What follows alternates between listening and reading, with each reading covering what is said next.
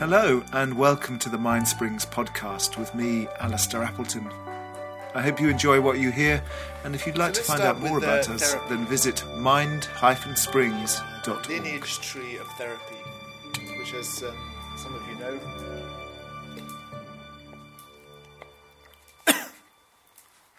goes all the way back to the end of the 19th century. So with Sigmund Freud, I'm sure it's a name that you're all familiar with. And actually, I'm going to spin the clock back a little bit further to a military hospital in Paris called the Salpêtrière, which was the very nerve centre of early psychiatry. Some amazing French psychiatrists, proto-psychiatrists, back at the end of the 19th century, largely a guy called Charcot, but also a person called Janet, who were Freud's teachers. So Freud, back in the 1890s, considered himself a scientist, and he was very ambitious for turning psychiatry into a science and working with the psyche and the mind in a sort of scientific way. And all the way through his life until he died in 1939, he was waiting for science to catch up with his theories. So he developed some I'm sure you're aware of them, some very elaborate theories about how the psyche worked, how human suffering came about. And he was always tentative about his theories, but hoping that science would catch up and prove or disprove or work with them. So Freud studied under Charcot and Janet, and I'll come back to Janet a bit later, but so he was the granddaddy of therapy. And basically Freud's notion was that our suffering comes from material that is in the unconscious. So he really invented the term of the unconscious, although, as you probably know, there's also a Buddhist equivalent. And the unconscious sort of impinges on the present. So we're going along our business, and suddenly we're overwhelmed by this feeling of anger or hatred, or fear or anxiety, or some hysterical or paranoid feeling. And Freud, probably rightly, traced this back to our past. That it's stuff from our past that has been pushed into the unconscious and is pushing out, sometimes through dreams, sometimes through weird behaviour, into our present day existence. And Freud's whole kind of therapy really was about moving people. He famously said, what I aim to do is move people from hysterical misery into ordinary unhappiness. So it's not a very ambitious, you might think, I could probably aspire to a little more than ordinary unhappiness. But Freud was very realistic. This is what he hoped to achieve. What was interesting about Freud, I think, a really brilliant thinker in many ways and so ahead of his time in so many ways, was that he still saw himself in the model of medical treatments, that he medicalized illness, so that there were people who were sick, and he was the doctor, and he was going to cure them. And he knew the answers, and these poor sick people had to sort of submit to his theory, and then they'd be healed. Actually, there was not a great deal of evidence that his therapies worked, which he admitted. But, as you probably know, Freudian psychoanalysis became the absolute dominant vehicle of therapy for many decades. After his death, through his daughter Anna Freud in London, predominantly through the Freudian analysts in America, the sort of people you see Woody Allen going to see in the movies. These very severe, usually bespectacled, bold men, almost always men, who sit in silence while the analysant just talks and talks and talks on the couch. And this whole model really emphasised the sense that there's someone who's sick and then there's an expert. And then in the 60s, when that model came to be questioned, there was a sort of second turning of the wheel of therapy, which came around the work of a guy called Carl Rogers, and those of you who know this is known as humanist psychology, and this was much more the sense, actually, we're in this together. I may be the doctor, and you may be, feeling really ill, but actually, we're all human. And what's important is not that I'm the expert and you're the sick person. It's much more that I show you care, I show you warmth, I show you empathy, I show you what they call congruence, unconditional positive regard. And so this was a really, really revolutionary change in the sort of stream of psychoanalysis. It was much more kind of in tune with the 60s and the sense of equality, and actually led to much more positive outcomes.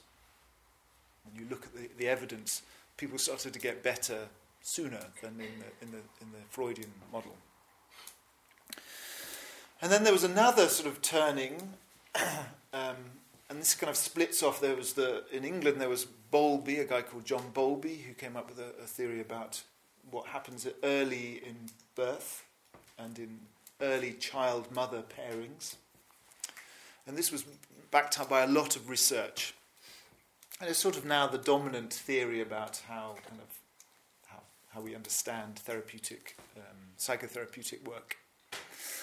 But at the same time, interestingly, in America, there was a guy called Aaron Beck who came up with a way of thinking about illness, which is called cognitive behavioral therapy, CBT. And this was interesting in the sense that it was much less about what happened to you as a child, and it was much more about how you think about yourself now. So it was much more in the present moment. It was, let's not worry about what your mum did to you or what happened to you in the past. What's important is that we change the way that you think now. So it's cognitive. It's much more about being in control of your mind. And there's all sorts of reasons why. I think there's interesting reasons about why this might have been the dominant model in an America that was all about being in charge and being in control, and like the individual is the most important, and there's no such thing as society. And so you pay the doctor to change your mind, change the program of your computer, and then you end up being a better person. There's a gross distortion of what CBT is, but in some ways you can think about it in those terms. Whereas the English model, what they call attachment theory, was much more about the mother-child, what happened when you were a little baby, basically, and how that structures your brain. So this flows into a lot of interesting stuff, which I'm very interested in, about neuroscience. That actually your brain changes according to what happens to you early in your life. The neurons in your brain go in a certain way, and that kind of changes the way you perceive the world.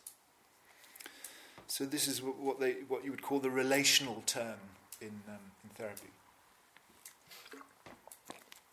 So nowadays, those two models are the ones that are, certainly in Europe, I think in America too, increasingly are the ones that are predominant. CBT, changing the way you think, and relational therapy, which is thinking about actually how am I in context with other people.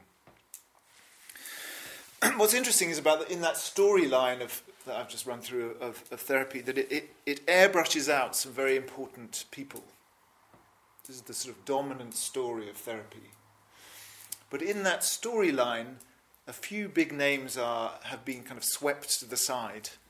One of them is this guy Janet, who I mentioned right at the beginning, a French psychoanalyst, before those terms existed, really, who was what we might call the grandfather of a science called dissociation and trauma, which is coming back into fashion. It's very interesting. For maybe 7 decades,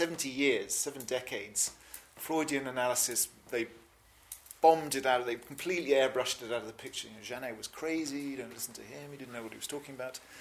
Largely because Janet criticised Freud for stealing his ideas, I think. And then in the last 20 years, there's been this explosion of interest in dissociation, something I'm very interested in, as a much more accurate way of understanding why we suffer. And the essence of it, I won't bore you with all the details, the essence is that we have trauma, something bad happens to us. It doesn't have to be a huge trauma, but a trauma happens, and we block out, we dissociate anything to do with that trauma, and that becomes part of our personality. So that was kind of airbrushed out of the thing, but it's coming back in. And then there's Jung, Carl Gustav Jung, who was a disciple of Freud, who was cast into the nether regions by Freudian analysis because he dared to question Freud. And Jung was much more magical. He was much more about the sense of the imagination, the unconscious being a positive thing. That we needed to kind of grow into the unconscious, to welcome the kind of magical, non-egoic things into our life so that we grow into what he called the self with a capital S. So this much bigger sense of ourselves. And we'll come back to this when we talk about the ego a bit later on. And then there's another part which is around a guy called Wilhelm Reich. I don't know if you come across him. He was a very interesting character. Wilhelm Reich was another apostate Freudian who was cast off by the mainstream. And in fact, he was persecuted through his whole life. Persecuted in Berlin, went to Russia, was persecuted, and went to America, and then was actually persecuted there as well. In fact, died in prison, possibly under mysterious circumstances. Maybe famous for featuring in Kate Bush's song Cloud Busting. It's about Wilhelm Reich. But he came up with the idea of that the body was a central element in therapy, and how we held our body and the traumas in our life kind of changed the way we held our body, and that was the thing that we could work with. We could actually work directly with the body in a way that freed up the kind of vital energy in a human being. And interestingly, this has come back into fashion in therapy as well. There's a lot of more body workers. And my teacher, Reggie, is very interested in how the body interfaces with Dharma as well. So that's an interesting kind of loop back into that. So the body, the magical unconscious, and dissociation, these are all kind of airbrushed out and starting to come back in. So it's important, I think, to notice what's missing in the lineage. You know, what kind of conveniently gets taken out of the picture.